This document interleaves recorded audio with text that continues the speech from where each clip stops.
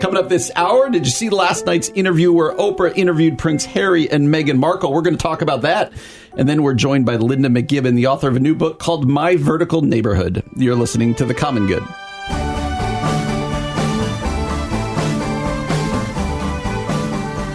Hey, everybody. Welcome back to The Common Good here on AM 1160, Hope for Your Life. My name is Brian Fromm, joined, I'll give you a hint, she's been on a bunch lately, joined by Aubrey Sampson. Happy Monday, Aubrey. It's a beautiful day. It is a beautiful day outside. I came again. They let you come back. I mean, that's true. I banged on the doors. Let me in. Yeah, they don't know you're in the show right now. Right, but I was like, right. Yeah, sure. Glad that you are back with us. And if you missed any of the show today, we've got a podcast. You can also go to 1160hope.com. Something we like to do at the beginning of the show is just catch up on some news. And before we jump into one of the big ones, I thought of you this weekend because something happened in my family. Oh.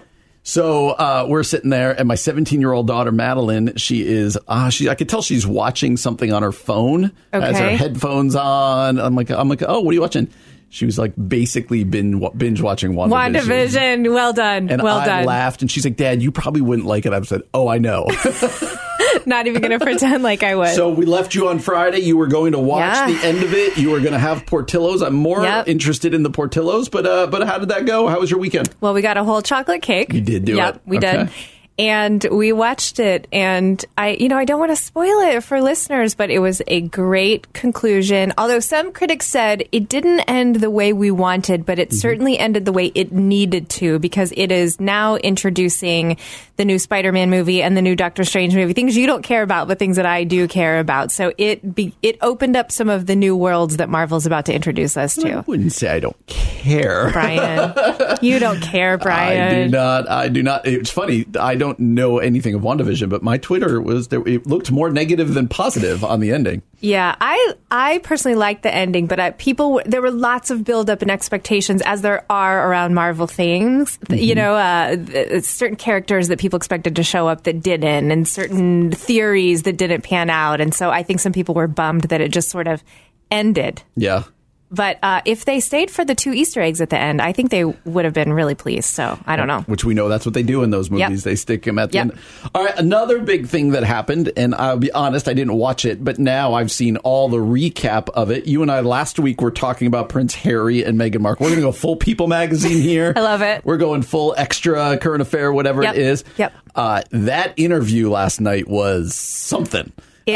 Oprah interviewed Prince Harry and Meghan Markle, and I think a lot of people were like, are they going to go nuclear? Are they going to like kind of play it safe? If you're not going to go all in, you don't have Oprah do it. Exactly. I left with some very conflicted feelings about what happened last night, but I'm wondering whether you watched it or you saw recaps of it. What was your take? So I didn't watch it. We had our small group last night, our church little community group, and I was a little bit not present because I wanted to be watching the interview. I'll just be real with you, but I decided, okay, I'll be a faithful person and be with my group. Church guilt is a strong thing. But I did read as much as I could this morning, and it seemed like some bombshells were dropped, some controversial statements were made, and lots of people have strong feelings about both the monarchy should be abolished. I mean, that's strong. And also Meghan and Harry are spoiled and they may have made some of this up. So I don't know. What do you think? Because you're a fan of the royal family. I do enjoy reading about the royal family. So what did you think? I left going, it's really weird because I felt conflicted because I felt really badly for them. Yes, absolutely. Meghan Markle talked about feeling suicidal.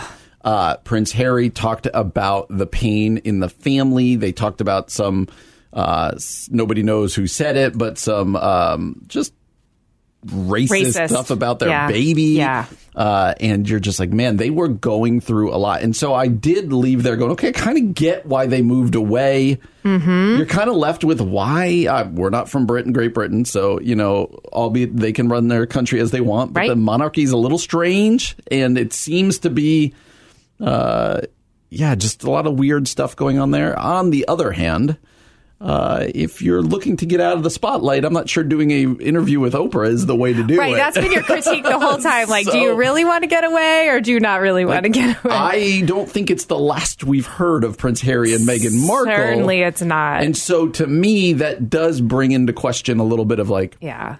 what's the end game here? What exactly you're trying to accomplish? What you and I talked about last week, I feel kind of the most strongly about is just sad. Like, what are these two brothers? What's their relationship going to be now? Prince Harry, during the interview, at least alluded to the fact that his dad wasn't talking to him. I know, that was pretty heartbreaking. And so, that you could read between the lines when he talked about his brother going, we will be okay. Right. The implication there is we're not okay. She said some stuff about, Prince William's wife, Kate.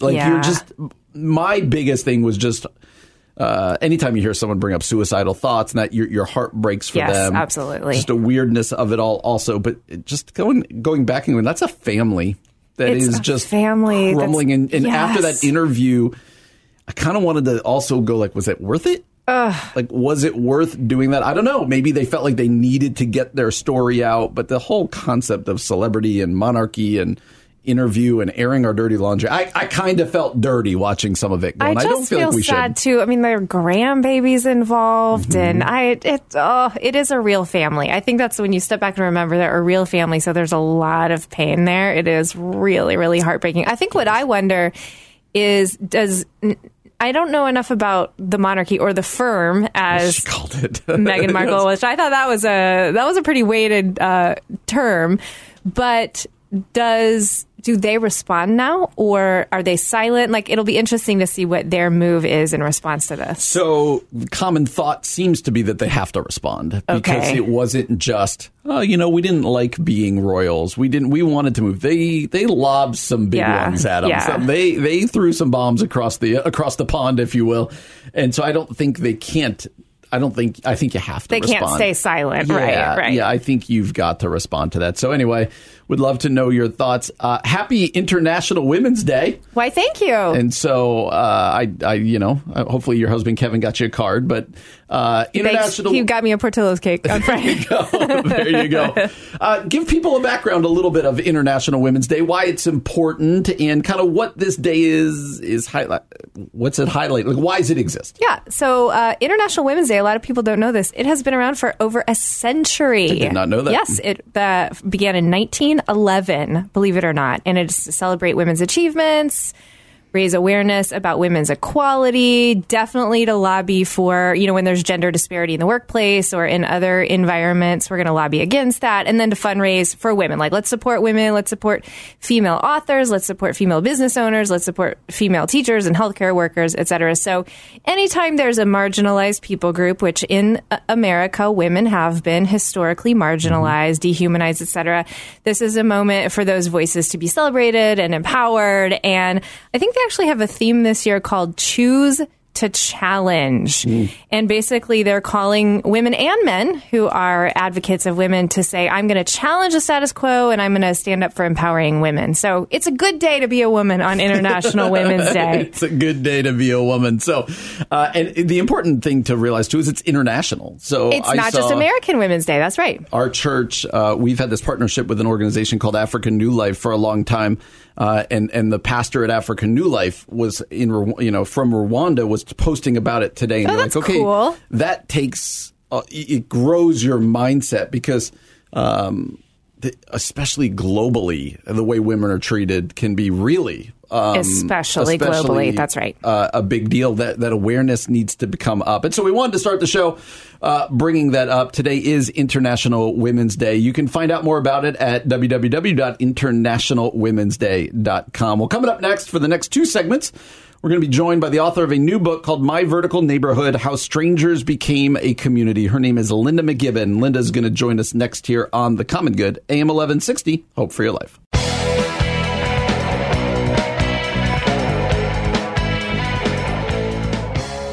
Hey everybody, welcome back to The Common Good here on AM 1160, Hope for Your Life. Alongside Aubrey Sampson, my name is Brian Fromm. Thanks so much for joining us today on what has turned out to be a beautiful Monday afternoon here in the Chicagoland area. And we are thrilled to be joined on the phone by the Vice President of People and Culture for InterVarsity Canada and the author of a new book that's coming out later this month called My Vertical Neighborhood, How Strangers Became a Community. That author is Linda McGibbon. Linda, thanks so much for joining us today. My pleasure. It's delightful to be chatting with folks from Chicago. Oh, equally as delightful to be chatting with a Canadian. So we're glad to have you with us. Thank you. Absolutely. Linda, before we jump into the book, which again looks great and we're excited for you as it's coming out, before we get into that, could you introduce yourself so our audience can get to know you a little bit? I'd be happy to do that. I think I'm a person who is curious by nature. And when I studied journalism in university many years ago, and my first jobs were actually, one of my first jobs was in radio, and then I became a newspaper reporter and editor for a good 22 years before coming to work full-time for InterVarsity. So I would say I have a long-standing curiosity about the world and about people, which makes perhaps the kind of book that I've written not that surprising. A couple of other things about me. I am blessed to have a really deep and rich community of friends and family around me. So I am not married. I don't have children, but I also wouldn't describe myself as single. So, I'm trying to think of a new way to describe I love that. Life reality. Absolutely. What I'm pondering these days. And as you said, I do live in Toronto, but I'm actually from the far east of Canada, originally from Newfoundland. And that my heart is still very much a coastal heart girl. Oh. So there's a few things about me. I want to get up there sometime and see Newfoundland. It sounds amazing. So, Linda, you write about good neighboring, essentially, in your book. And I would love to hear your story. What prompted you to write this?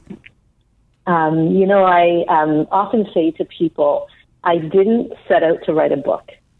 Even though I'm a writer, and all my life I've wanted to write a book. But I actually really did set out to figure out how to love my neighbors. I moved to Toronto about 10 years ago. And prior to that, maybe 10 years before that, I heard Michael Frost speak at a conference. He's written the foreword for the book, the Australian missiologist. And he told stories of moving into his neighborhood with other Christians just with the goal of loving their neighbors, however they could do that. I was really inspired by what Michael had to say.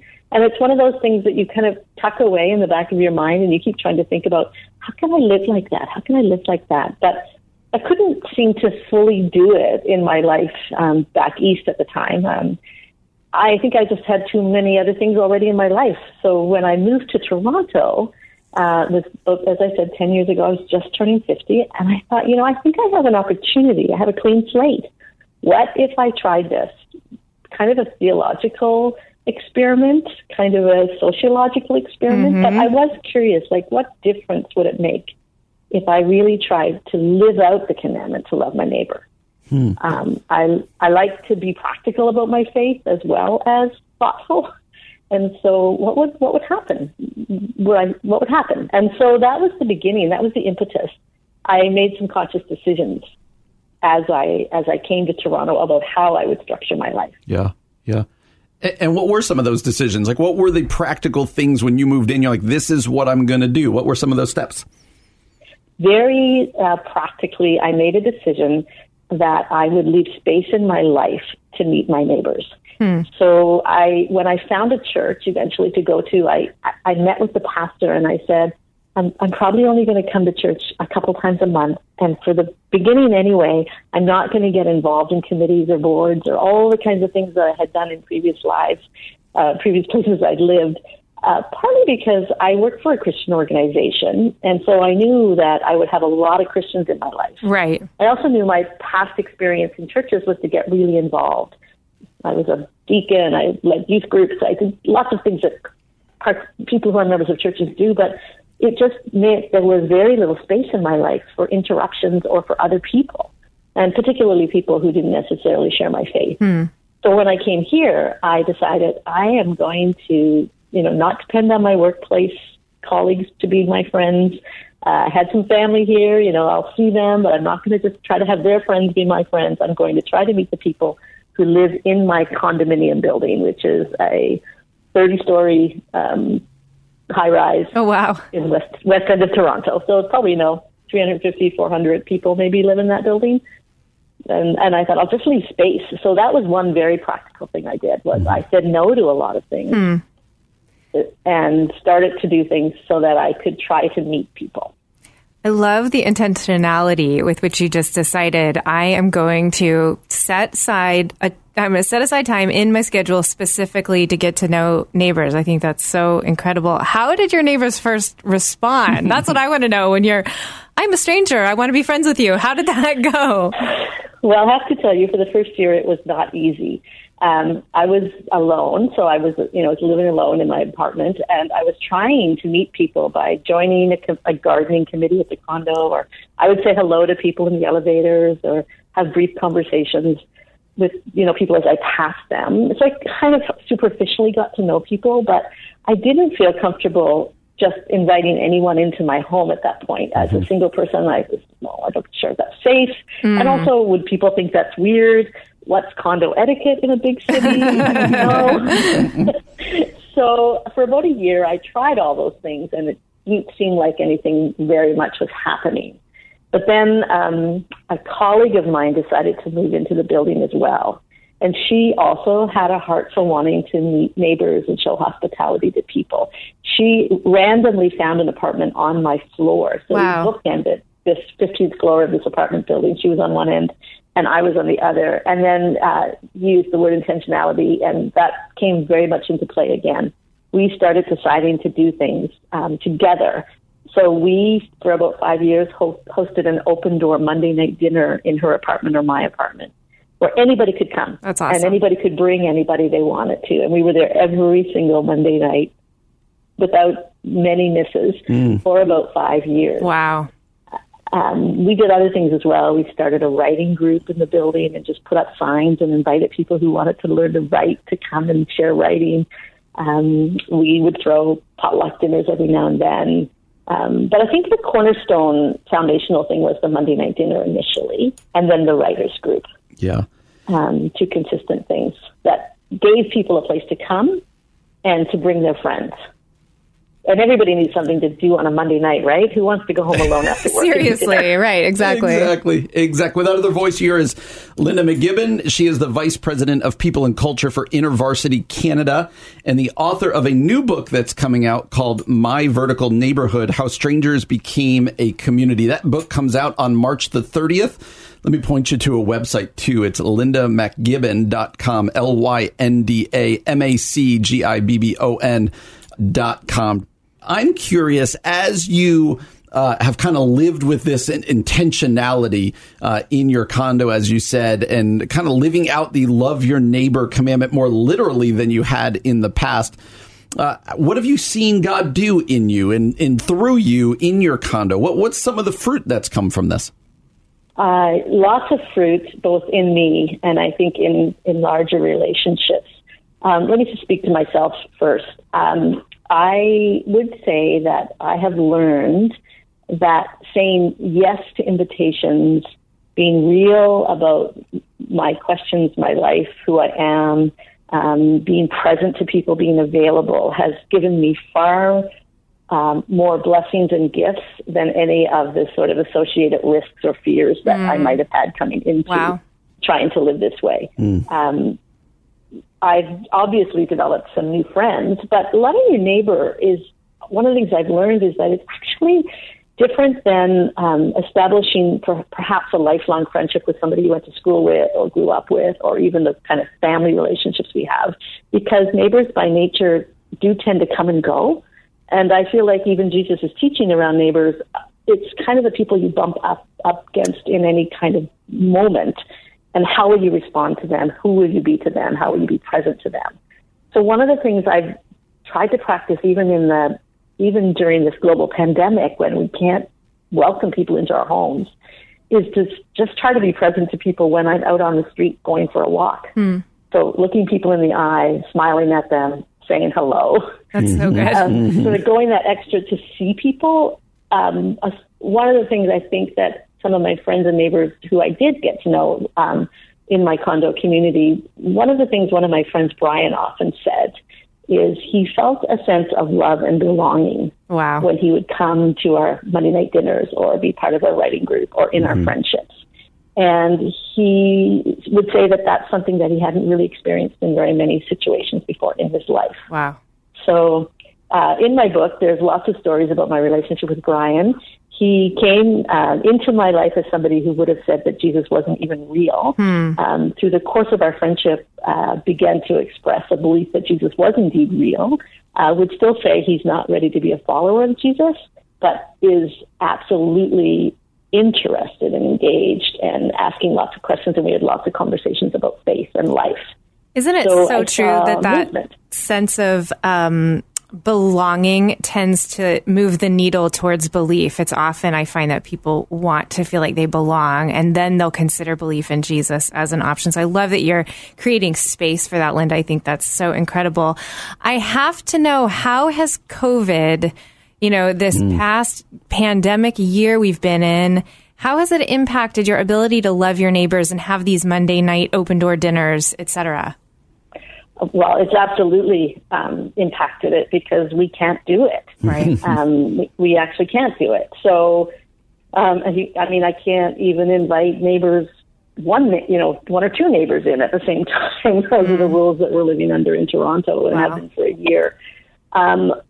So I think for me, it's back to what I just said a few minutes ago: the intentionality of being present to people, being willing to be interrupted, to take a risk. So I have a few single friends who live in my neighborhood who have kind of been in my bubble, because even though we can't control all of the things around each other's lives, the risk of being present to each other is worth it. And then I think the other thing is just trying to be present to people as I pass them, as I'm in the elevator with them, or taking a nudge to send a text or an email or a letter or a phone call to people. That's good. All of those kinds of things we can still do. The commandment is still live. Right.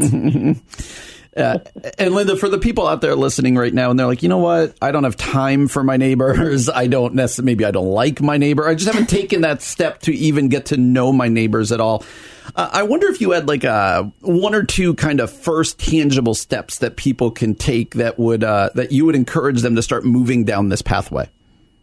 I would say the first thing to do is pray.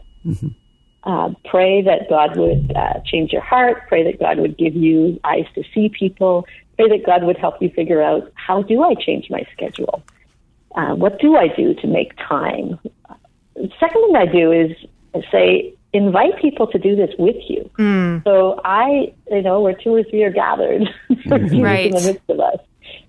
Much more happened once my friend moved into my building with me. And we started to do things together. So a family could decide, well, maybe we're going to go out for a walk together in our neighborhood and say hello to people. Or maybe we're going to invite a family in, a new family in that we've never had before, instead of inviting the church family in that we might have had. Like, make changes in your life that way. It's about making space, making time, intentionality. And small things matter. So I think, we did a Monday night dinner for a number of years, and people weren't so concerned about what we ate. They just loved to come. So I think sometimes we make it harder for ourselves than it has to be. That's so true. Take the pressure off a little bit, right? Yeah. And, pray about your fears, because I do think there are lots of fears that we have about extending ourselves in this way. So again, expressing those fears to God.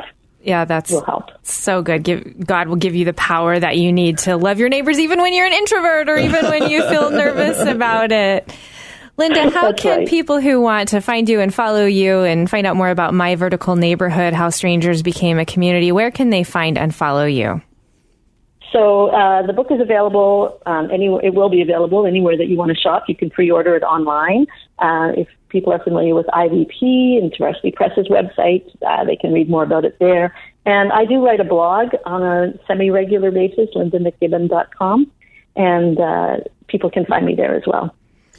Again, that author there is Linda McGibbon, author of the new book, My Vertical Neighborhood. Linda, you did this before, but as we close, I'd love to just have you talk to the person who's out there going, you know what, I'm lonely right now.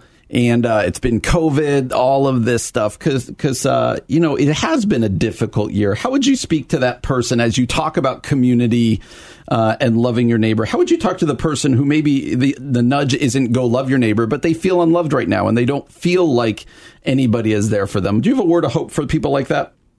I think the the risk to take is to reach out to someone. So even if you're the one who starts to smile at somebody that you walk by on the street, and if they say hello and you say hello and then you say, how's your day going? You might have a 5-minute conversation on the street with a stranger. Right. That's one thing. Secondly, to those who are followers of Jesus who are listening to this, respond to the nudges you're getting to reach out to people. That's good. Because that is the call on our lives. That's good. As followers of Jesus. That's good. Again, the book is My Vertical Neighborhood, How Strangers Became a Community. It releases on March the 30th. You can also go to Linda's website, lindamcgibbon.com. She is the Vice President of People and Culture for InterVarsity Canada, and again, the author of the new book, My Vertical Neighborhood. Linda, thanks so much. This was delightful. Thanks for joining us. Thank you. My pleasure. Absolutely. You're listening to The Common Good on AM 1160. Hope for your life. Happy Monday. Welcome back to The Common Good here on AM 1160, Hope for Your Life, alongside Aubrey Sampson. My name is Brian Fromm. Really glad to have you with us on what is just, let's be honest, a gorgeous day outside. Oh, it's a gorgeous day. It's like almost 70 degrees or something. Yes. And so this morning, Carrie, my wife, and I try to, after preaching on Sunday, try to take at least a little bit of time off on Monday just to recharge a little bit. And we were cleaning out the garage today. It was awesome. Wow. You were outside doing work. It was glorious. Wow. And I enjoy doing stuff like cleaning out the garage, seeing that kind of but then walking stuff out and being it's legitimately warm now. It's amazing. Again, I'm sure it's going to snow in a week or two. I know, it is. I didn't put on a coat today, though, so that's pretty phenomenal. My daughter did ask me, can I wear shorts today? I'm like, I think you're a little ahead of yourself right now, sweetie. You're pushing it. You want to save it for a really good day. Exactly. So hopefully you're having a great day out there after a good weekend, and we are glad that you're spending some time with us. All right. I saw a fascinating tweet. This is the way my mind works now. I saw this tweet and I was like, ooh, got to talk about that on the show. And this is a tweet from Lee Strobel, but he is retweeting the Billy Graham Evangelistic Association. And here is what the tweet says. It says, in a recent Barna Group study, so Barna, we've talked about on this show many times, Barna is the research church research studies. You kind of trust what you read from Barna. So it says, in a recent Barna Group study, 47% of millennial Christians responded that witnessing to non-believers is wrong. Lee Strobel then asks, what do you think? And so, Aubrey, I'm going to turn that question on you. Great. What do you think? Great. What do I think?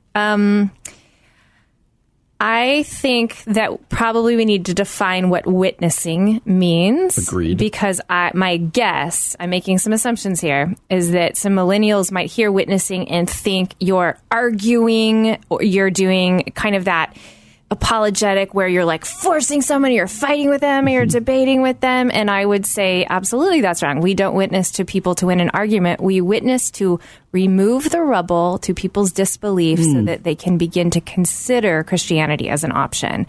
And there are ways to do that with love and kindness and relational intellect that I think sometimes people forget. They hear witnessing and they think something. And so that's what I would sort of want to know in this research is how did they define witnessing? Now, if we're going to just take it for what it says, they think witnessing to non-believers is wrong. That breaks my heart because I think evangelism is one of the first things that falls off a lot of Christians' tables because it's scary and vulnerable and intimidating and all of those things. It's one thing to call it intimidating. It's a totally different thing to call it wrong. And why do you think they would be saying wrong? I totally agree with you about the need to define terms here. Yeah. But let's pretend that they defined it well. What's the wrong? And then I'll tell you some of my witnessing baggage. Some of my. I grew up much more in the church than you did. But what do you think why would even half the respondents, almost half of millennials, so we're talking about younger Christians, even go down the path as to saying, hey, sharing my faith, witnessing to non-believers is wrong? Well, I think it's because we're in a world that has a lot more faiths right in front of us than you and I had growing up, I think, Brian. And so I know this is even true of my middle schooler, that he doesn't necessarily want to tell people he's a pastor's kid or a Christian kid because he's like, Mom, not everyone believes what I believe, and it's not fair of me to put that on them. There is kind of this narrative that if you share your faith, you're sort of putting it on people, and then you're judging their faith as if they're wrong. And in the culture we live in today, you can't do that. That's really a no-no. So that's probably why I think these Christians are saying they think it's wrong, because it's like you're forcing your belief on someone else. So, not to get too personal, but how do you answer that question to him? Or when he says, I think my kids probably would say the same things. Yeah. And so I totally get where your son is coming from. Totally. So do I. Even more so now than when we were in high school or generations ago. Yeah. I feel like we were in high school generations ago. But when you have that conversation with him, what do you say to him? Yeah. Kevin and I are always talking to our kids about you absolutely have to respect other people's faith. You absolutely have to honor them no matter what they believe, love them, and never disparage what they believe. But, buddy, you're a Christian. Like, God has called you to be a light in the darkness. And so that means you do share your faith. And you don't have to do it awkwardly. You don't have to, like, force it in conversations. But if it comes up and someone says, what does your dad do? Hey, he's a pastor. You don't have to be embarrassed about that. You can, or what's God doing in your life? Not that kids talk like that, but you can talk about things that God is doing in your life. Or you had fun at church. Or there's ways to do it without embarrassing yourself or making the people feel awkward. But certainly our kids are going to have to navigate it in this day and age in a way that you and I maybe didn't even have to. And witnessing is hard. I'm not trying to say it's not, but calling it wrong. That concerns me. What do you think, Brian? I think the pendulum is oftentimes when we use this imagery, pendulums swing too far one way. Right. So I've shared this story multiple times on here before, but I literally, when I was in high school, my youth group went to like a week-long camp called Operation Good News. Okay. Where in the morning, you learned how to defend your faith, ask questions, and in the afternoon, we were sent to the Jersey Shore. I literally walked the boardwalk of Atlantic City with another person.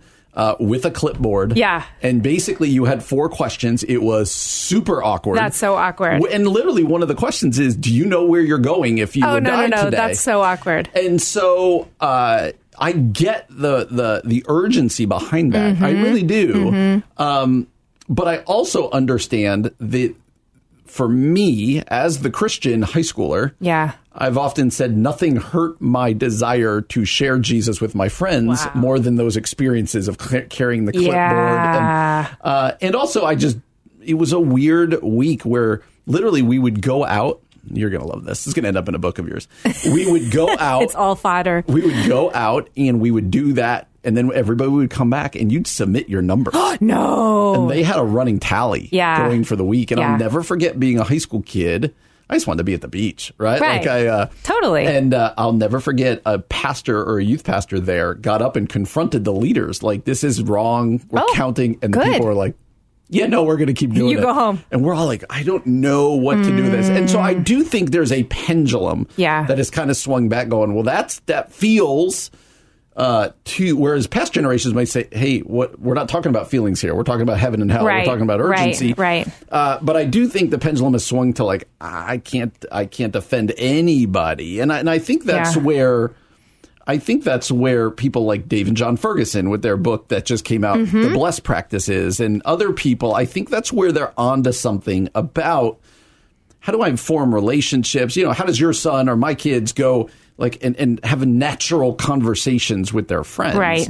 They're not traveling. They're not salesmen. I think that's it. You're not traveling salesman. You're a travel guide. How can you just have relational intimacy with people so the love of Jesus flows out and it not put someone else in a super awkward position? Yeah. And how does I get the gospel's offensive to some people, but doesn't mean I need to be offensive. That's it. There you go. That's so good, Brian. Yeah. That I need to be a jerk. As we close this out, you and Kevin, you guys lead a church, as do I. How do you speak to your congregation about sharing? What's kind of the strategies or the tact you guys take? Yeah, we actually use a lot of Ferguson stuff. We talk about that bless method a lot, which is begin. I can't remember what begin with prayer. Begin with prayer. Listen. Oh, you're going in this blind right terrible. Now. E is eat. Eat. That's right. You either invite them over, or you bring them a meal. Serve. Find a way to serve, or ask them to serve you. That's a okay. And then what's the last S? Tell your story. Tell your story. And then I have a friend who actually adds an ing. Invite them either to church or Christ or a small group. My friend is Rick Richardson. Yes, I remember. Invite them. I can't remember what the N stands for. G. You share the gospel with them because he's really big about evangelism. Like, you got to get to the point where you're actually talking about Jesus with your friends,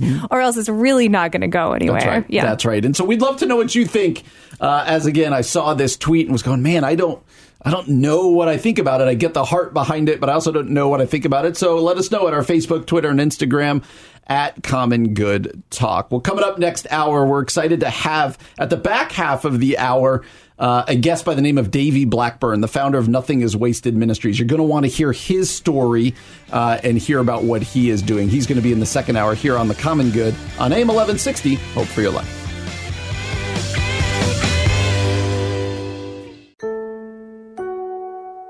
Coming up this hour, Andy Stanley talks about why he's embarrassed about some churches. And then we're joined by Davey Blackburn, the founder of Nothing Is Wasted Ministries. You're listening to The Common Good.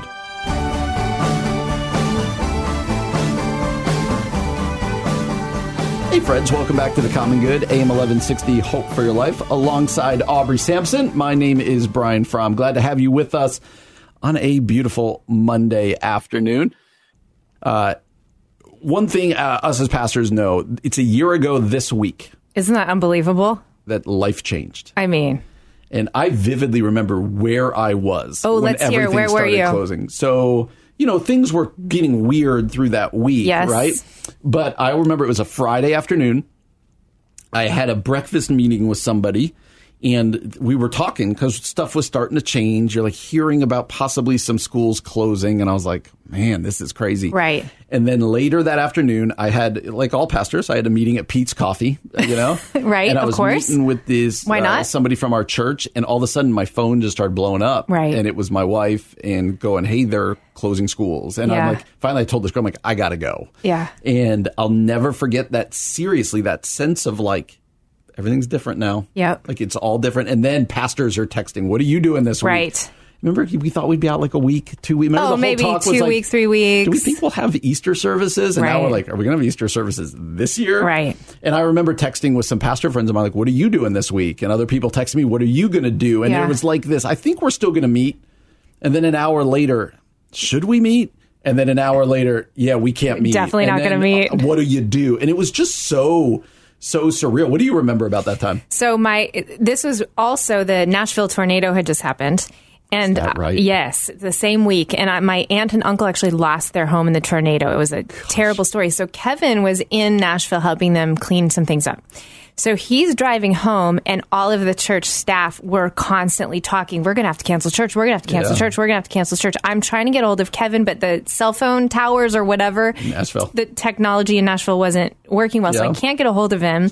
Finally, at some point, he's driving home, and he's close enough that I can get in touch with him. And I'm like, babe, we got to cancel church Sunday. And he's like, what are you talking about? I have no idea. And I'm like, wait, you don't even know. You need to turn on the news. You need to start. And he was like, whoa, slow down. So he called Jamie Ayton at the Humanitarian Disaster Institute, who's been on the show, and said to Jamie, hey, I'm a pastor. This is a disaster. What do I do? And Jamie said, if you love your people, you will close your church.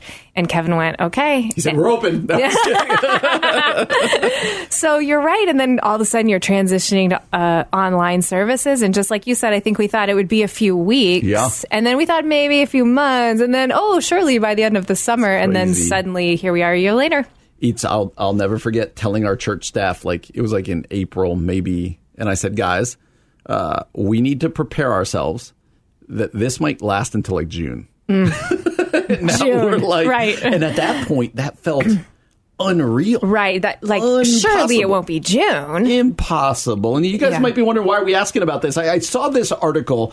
One of the people, if there's two pastors that have stood as representations of two different ideas through this, it's John MacArthur, open your church, God's people meet. Yep. We're going to be together. Right. And it's Andy Stanley.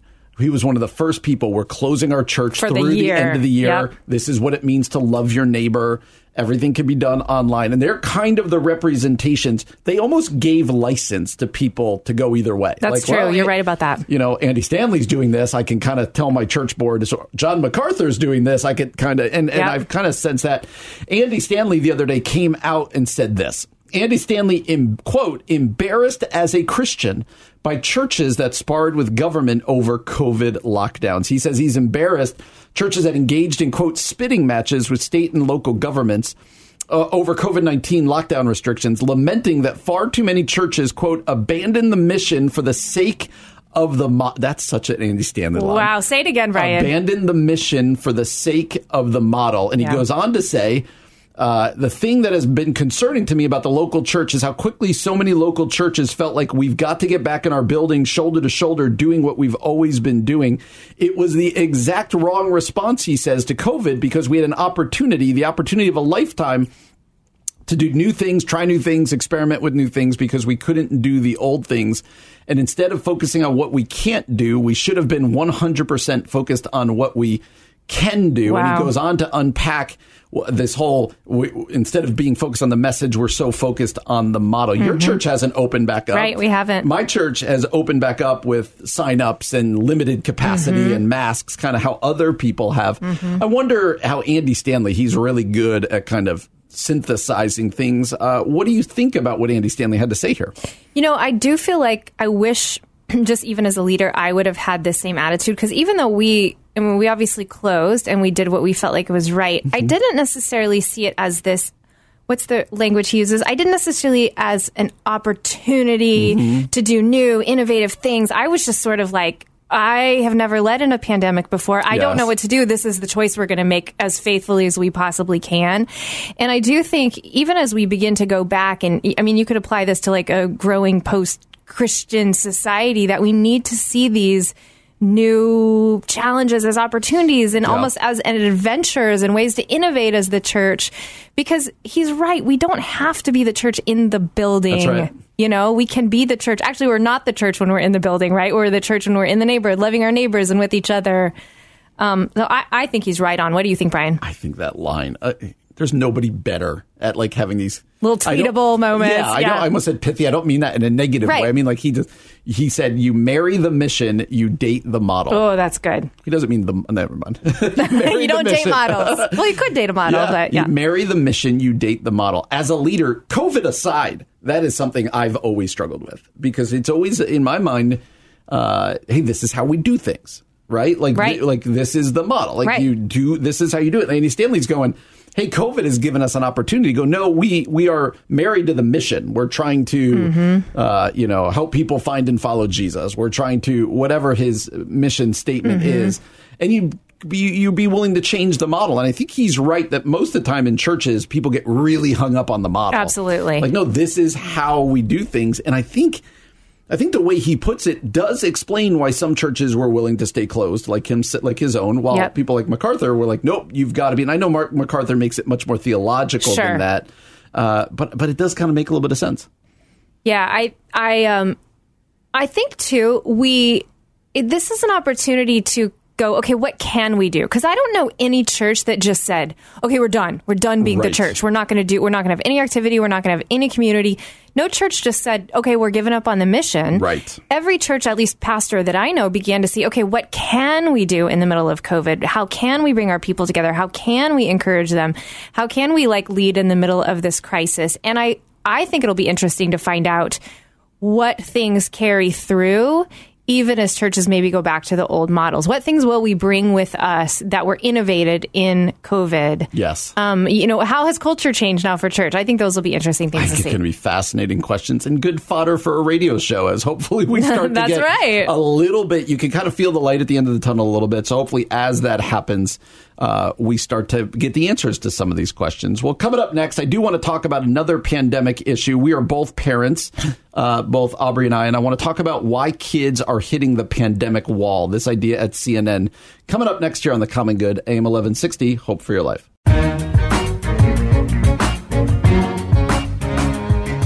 Hey friends, welcome back to The Common Good, AM 1160, Hope for Your Life, alongside Aubrey Sampson. My name is Brian Fromm. Really glad to have you with us on this Monday afternoon. Really random question. Facebook, Twitter, or Instagram? What is your favorite mode of social media? Instagram, by far. I love Instagram. Why? That's a great question. Okay, people on Twitter are bitter Twitter.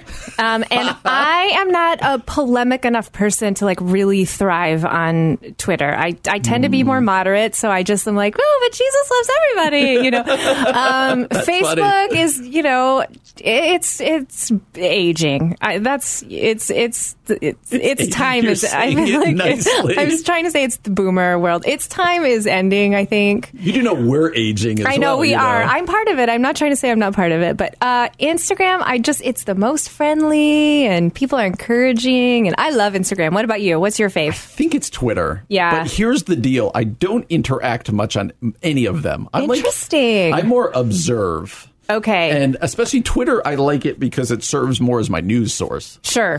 Sports and news and all that kind of stuff. And so I do tend to spend more time on Twitter. I'm not a big Instagram guy, but I know that I should be because that's where I only got on Instagram because we let our daughter on it.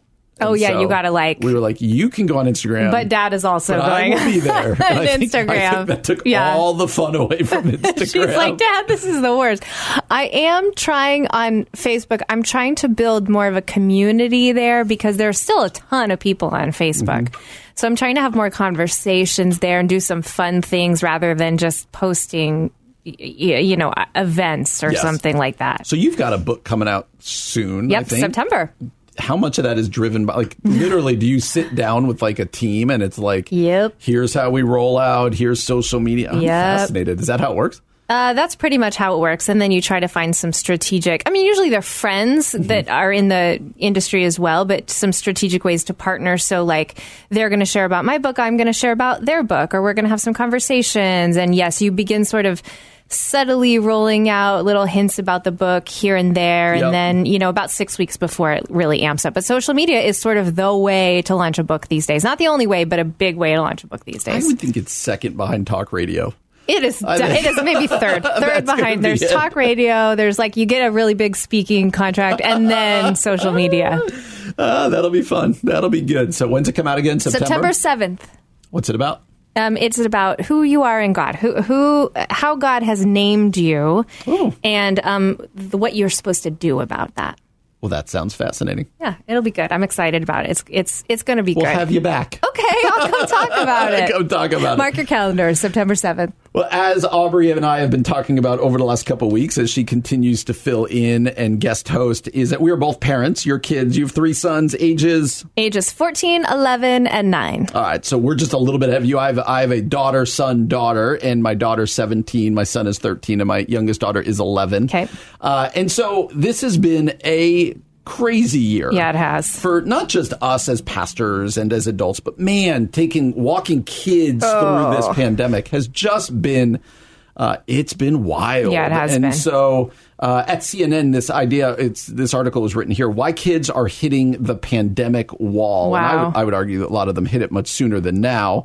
But let me just read a little bit of this. It says, after nearly a full year of grappling with the effects of COVID-19 pandemic, including 9 months of virtual school, they're going to follow this 11-year-old London Laurie simply has had enough. She said, enough of Zoom calls, enough of social distancing, enough of all of it.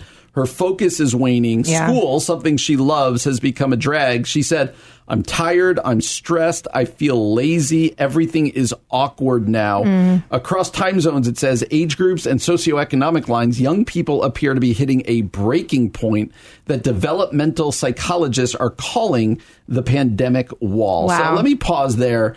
Not surprising, and I don't want to dig too much into your family or mine, but it's just something you're seeing with your own kids, with friends, with this idea of a wall. And then I want to talk about what do we do about this. But do you think they're accurate about this? I think they're 100% accurate. I am, again, I don't want to say too much about my own kids, but I am finding all of these things are true. And I would say that the technology failures it's no one's fault. It is what it is, but they're getting old, and that's causing my own kids to just almost give up. If the Chromebooks aren't going to work, why would we show up? And so I am personally ready as a mom to have them back in school for their own social experience and their education as well. Are your kids hitting a pandemic wall? It's interesting. Yes. And, but they've been back in school a bunch, which is good. That's great. And it's getting nice out. They can do this, but I do see it. And it's around technology, like you're talking about.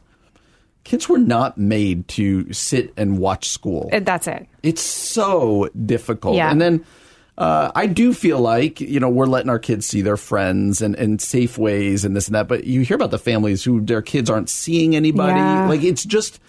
It's such a hard conundrum because you want safety and you want to follow the rules or the recommendations. But at the same time, you realize your kids aren't going to not going to survive this if Right. they're just locked in their They're room not doing going to. school and doing this. And so that's where it becomes really difficult. And it goes on to say, I want to highlight this. It says, how can grown-ups help? You might be at home right now going, yeah, my kids are drowning.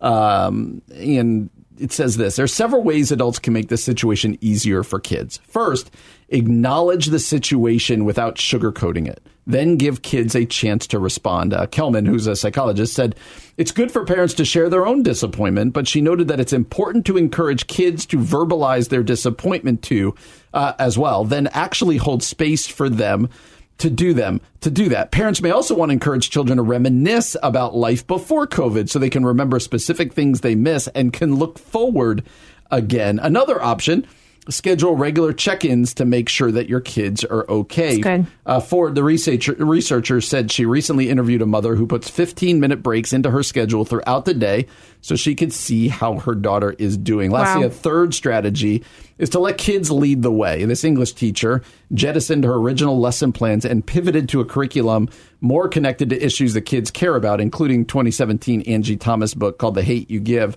The book has spurred interesting discussions online about Black Lives Matter and issues that resonate with them right now. What have you found with the last minute we have or so? What would you say to parents out there? Not what have you found. What would you say to parents as a mom, as a pastor, who's like scared for their kids right now? Like, my kids aren't doing well. How would you not only encourage, but what's one or two things those parents can maybe do? Right. I would say, yes, it is hard right now. That's what I would just affirm. It is hard right now. None of us have parented kids in a pandemic, and our kids have never gone through a pandemic. Right. And I think some of this, we're not going to see. We need 10 years of hindsight for our kids to get a little older and then process their emotions about this year. Some of them don't even have the wherewithal to understand what they're going through right now, you know?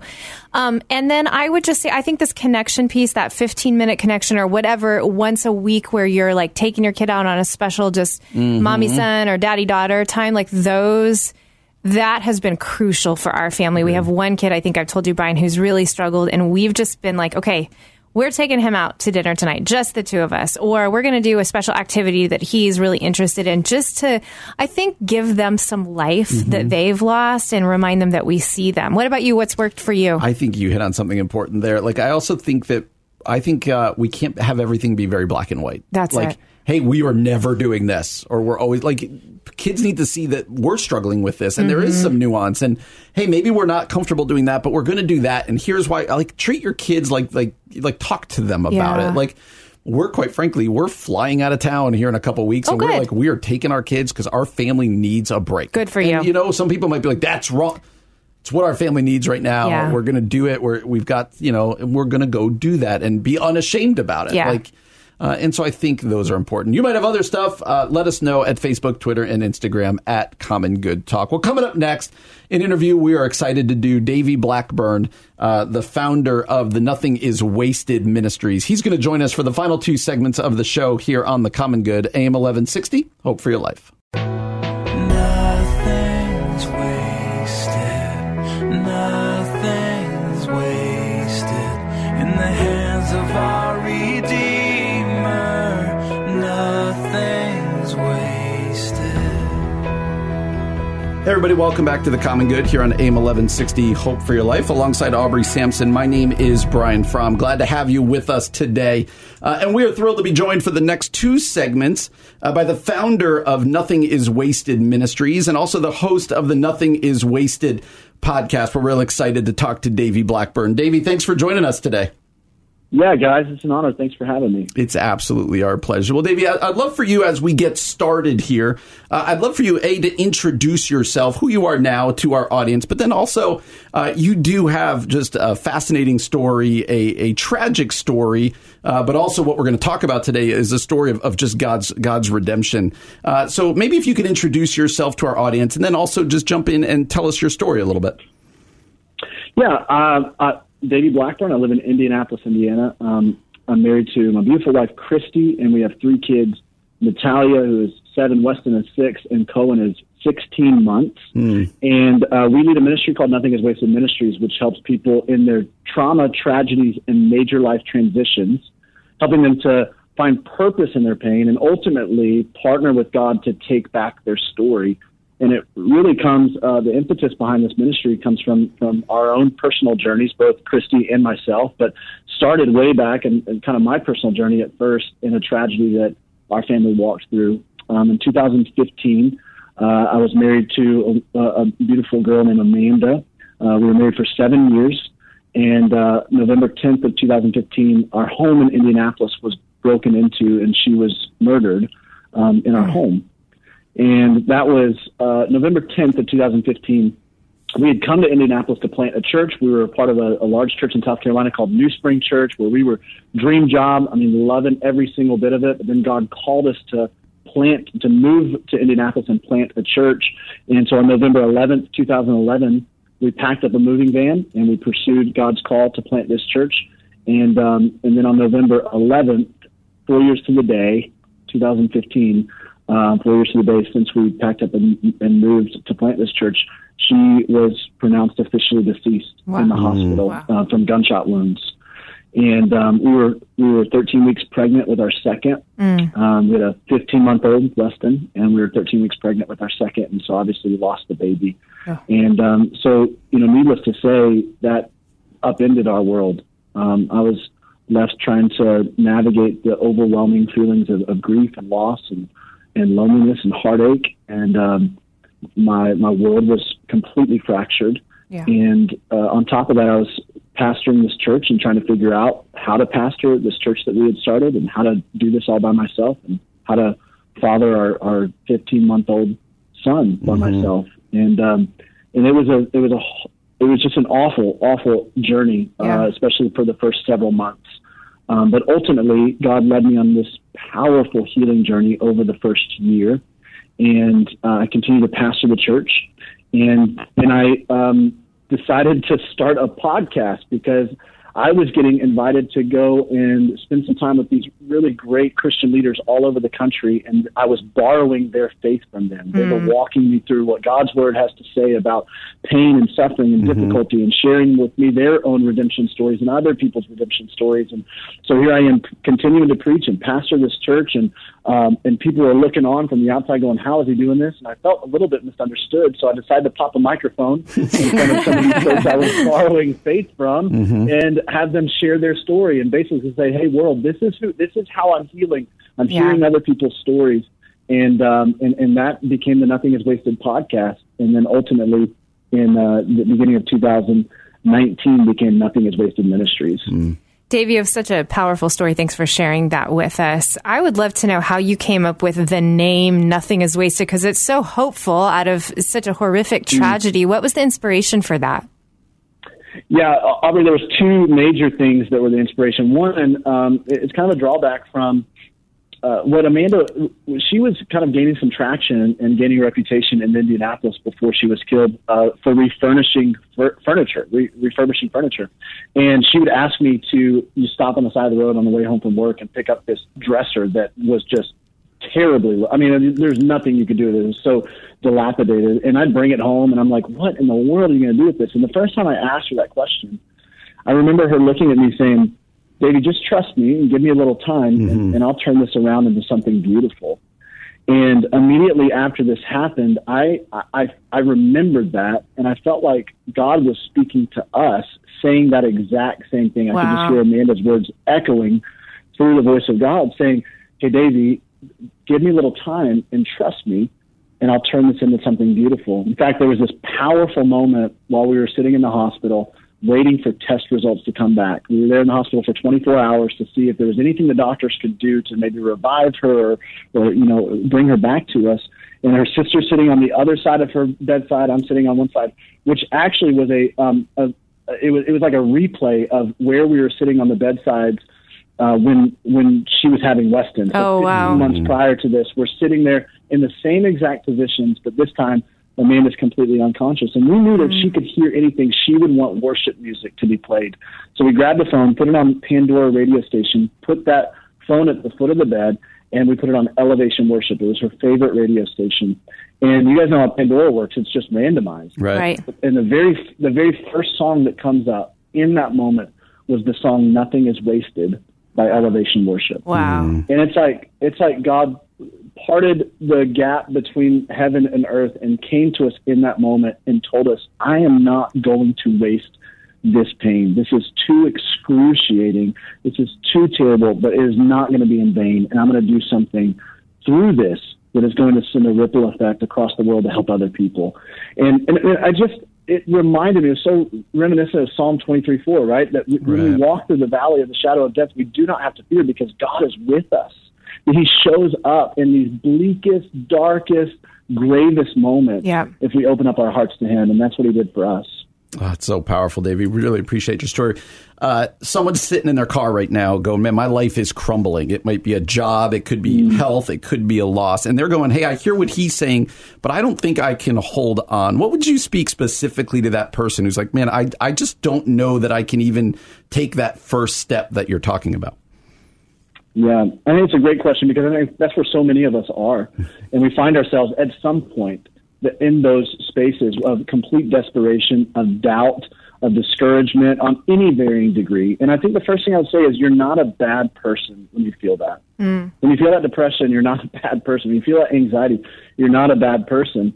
You're a normal person. In fact, the greatest heroes of our faith, you look all throughout Scripture, the people that we have held up and propped up as the heroes of our faith, the Davids, the Pauls, all of they felt those experiences. They had those moments of desperation. They came to a crossroads moment where they doubted God. Right. And they were unsure whether or not he was going to come through. And it was in these spaces that God did his best work in their life. And it's in these spaces that God will do his best work in your life too. He'll meet you in those spaces.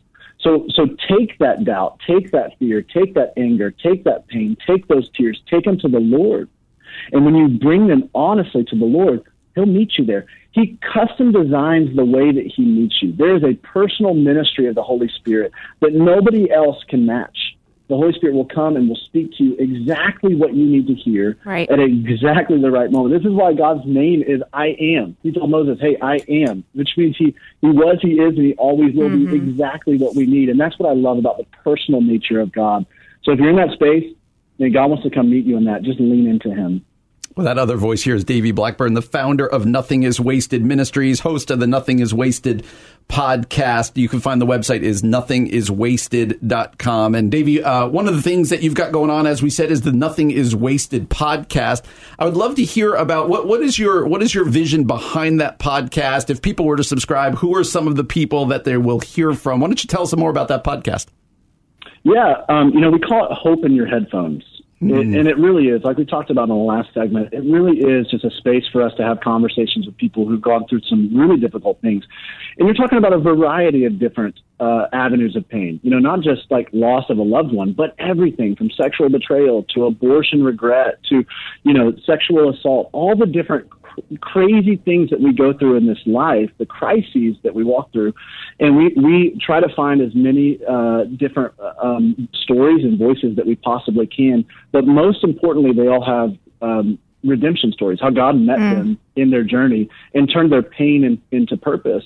And so, we've got interviews from folks that people would know really well, Lisa Turkhurst and Craig Groeschel and some of those folks. Then we also have what we call our unsung heroes, which we love these because it's kind of like mining for some really great stories. Everybody's got a story out there, and one of the best things that we can do is share our story. Right? Revelation 12 tells us that we overcome by the blood of the Lamb and the word of our testimony. And so for people to be able to share their stories, we want to give voice to that. So we find these folks that, maybe we've come along them on a journey or we've heard about them or somebody suggested their story to us, and we love sitting down with them and just kind of giving a microphone to their story. It's incredible. Absolutely encouraging, too. I'm sure a lot of listeners who need, like you said, hope in their headphones. I love that. Davey, Nothing is Wasted Ministries is more than just a podcast, though. You have community groups, you have certified guides, you have this new Pain to Purpose course that's out for churches. Can you talk to us about those?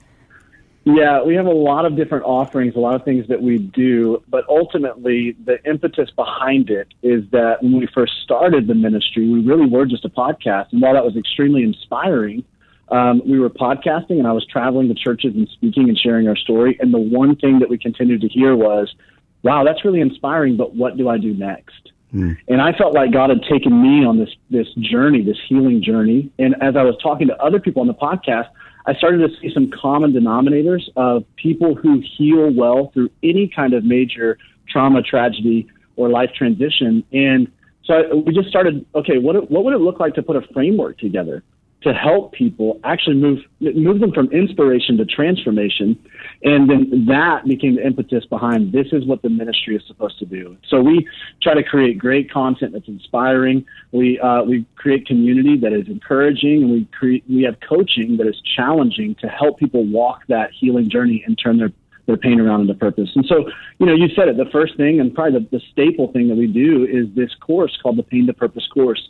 That just came out of some coaching that my wife and I, Christy, remarried in 2017. She's got an incredible story herself of pain to purpose. But we started coaching people, and then we started building through this coaching, this pathway, the Pain to Purpose pathway.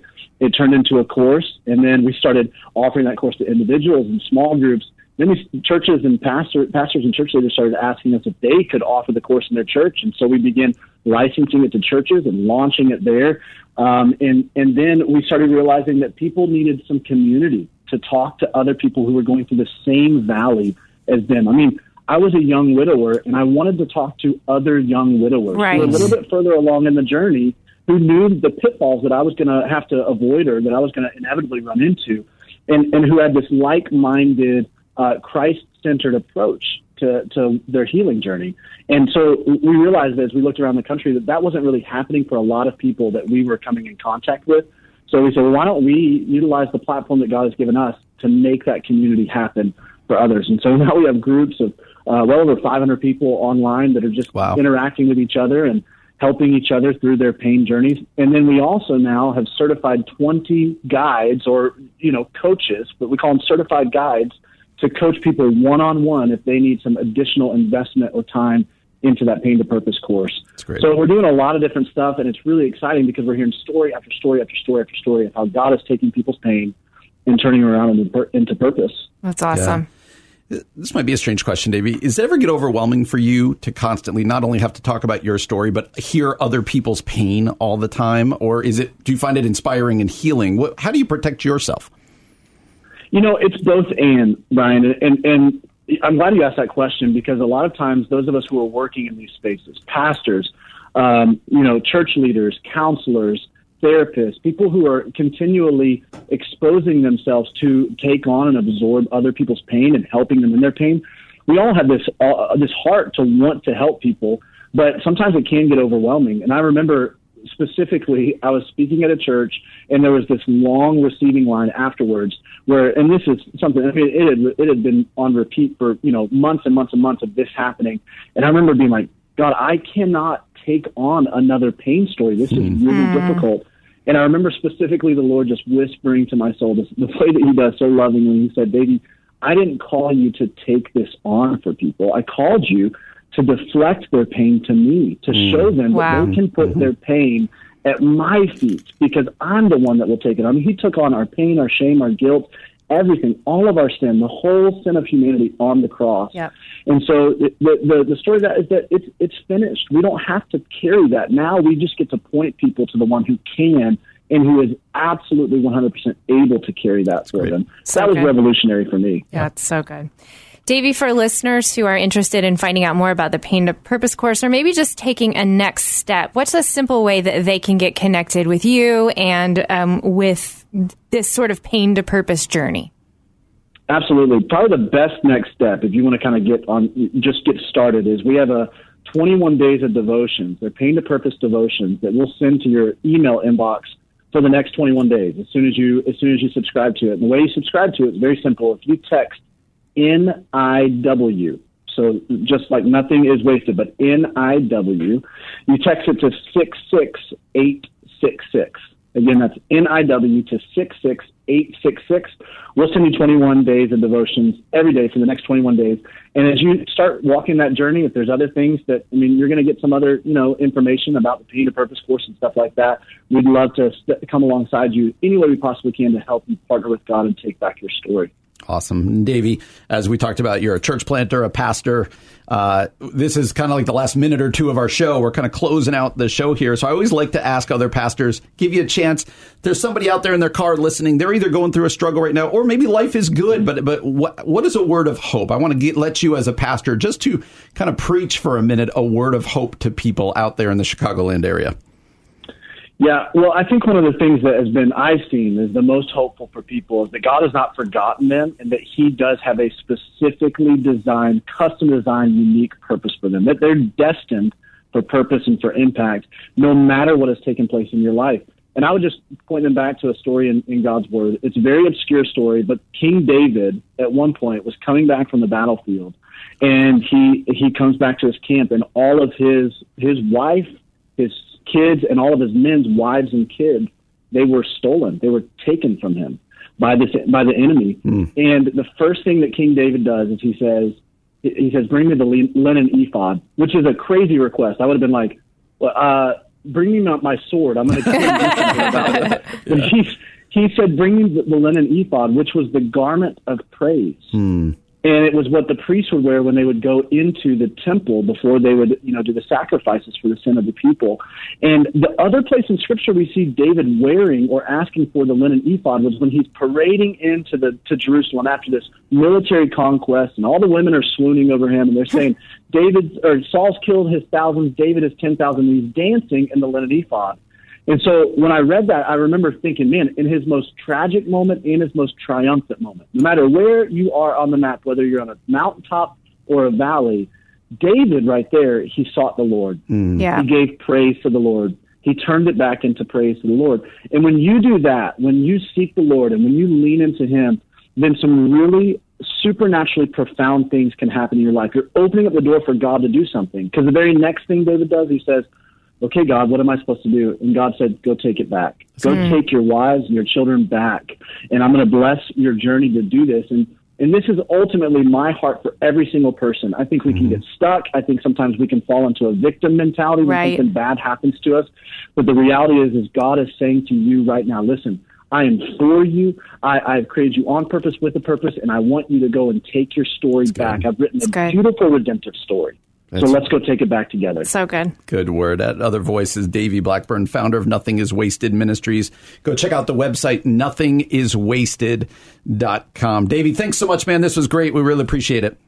Thanks, Brian. Thanks, Aubrey. Thanks so much, Davey. Absolutely. And this is the end of the show as well. And so we hope you join us again tomorrow from 4 until 6. Until then, we hope you have a great night. For Aubrey Sampson, my name is Brian Fromm. You've been listening to The Common Good on AM 1160. Hope for your life.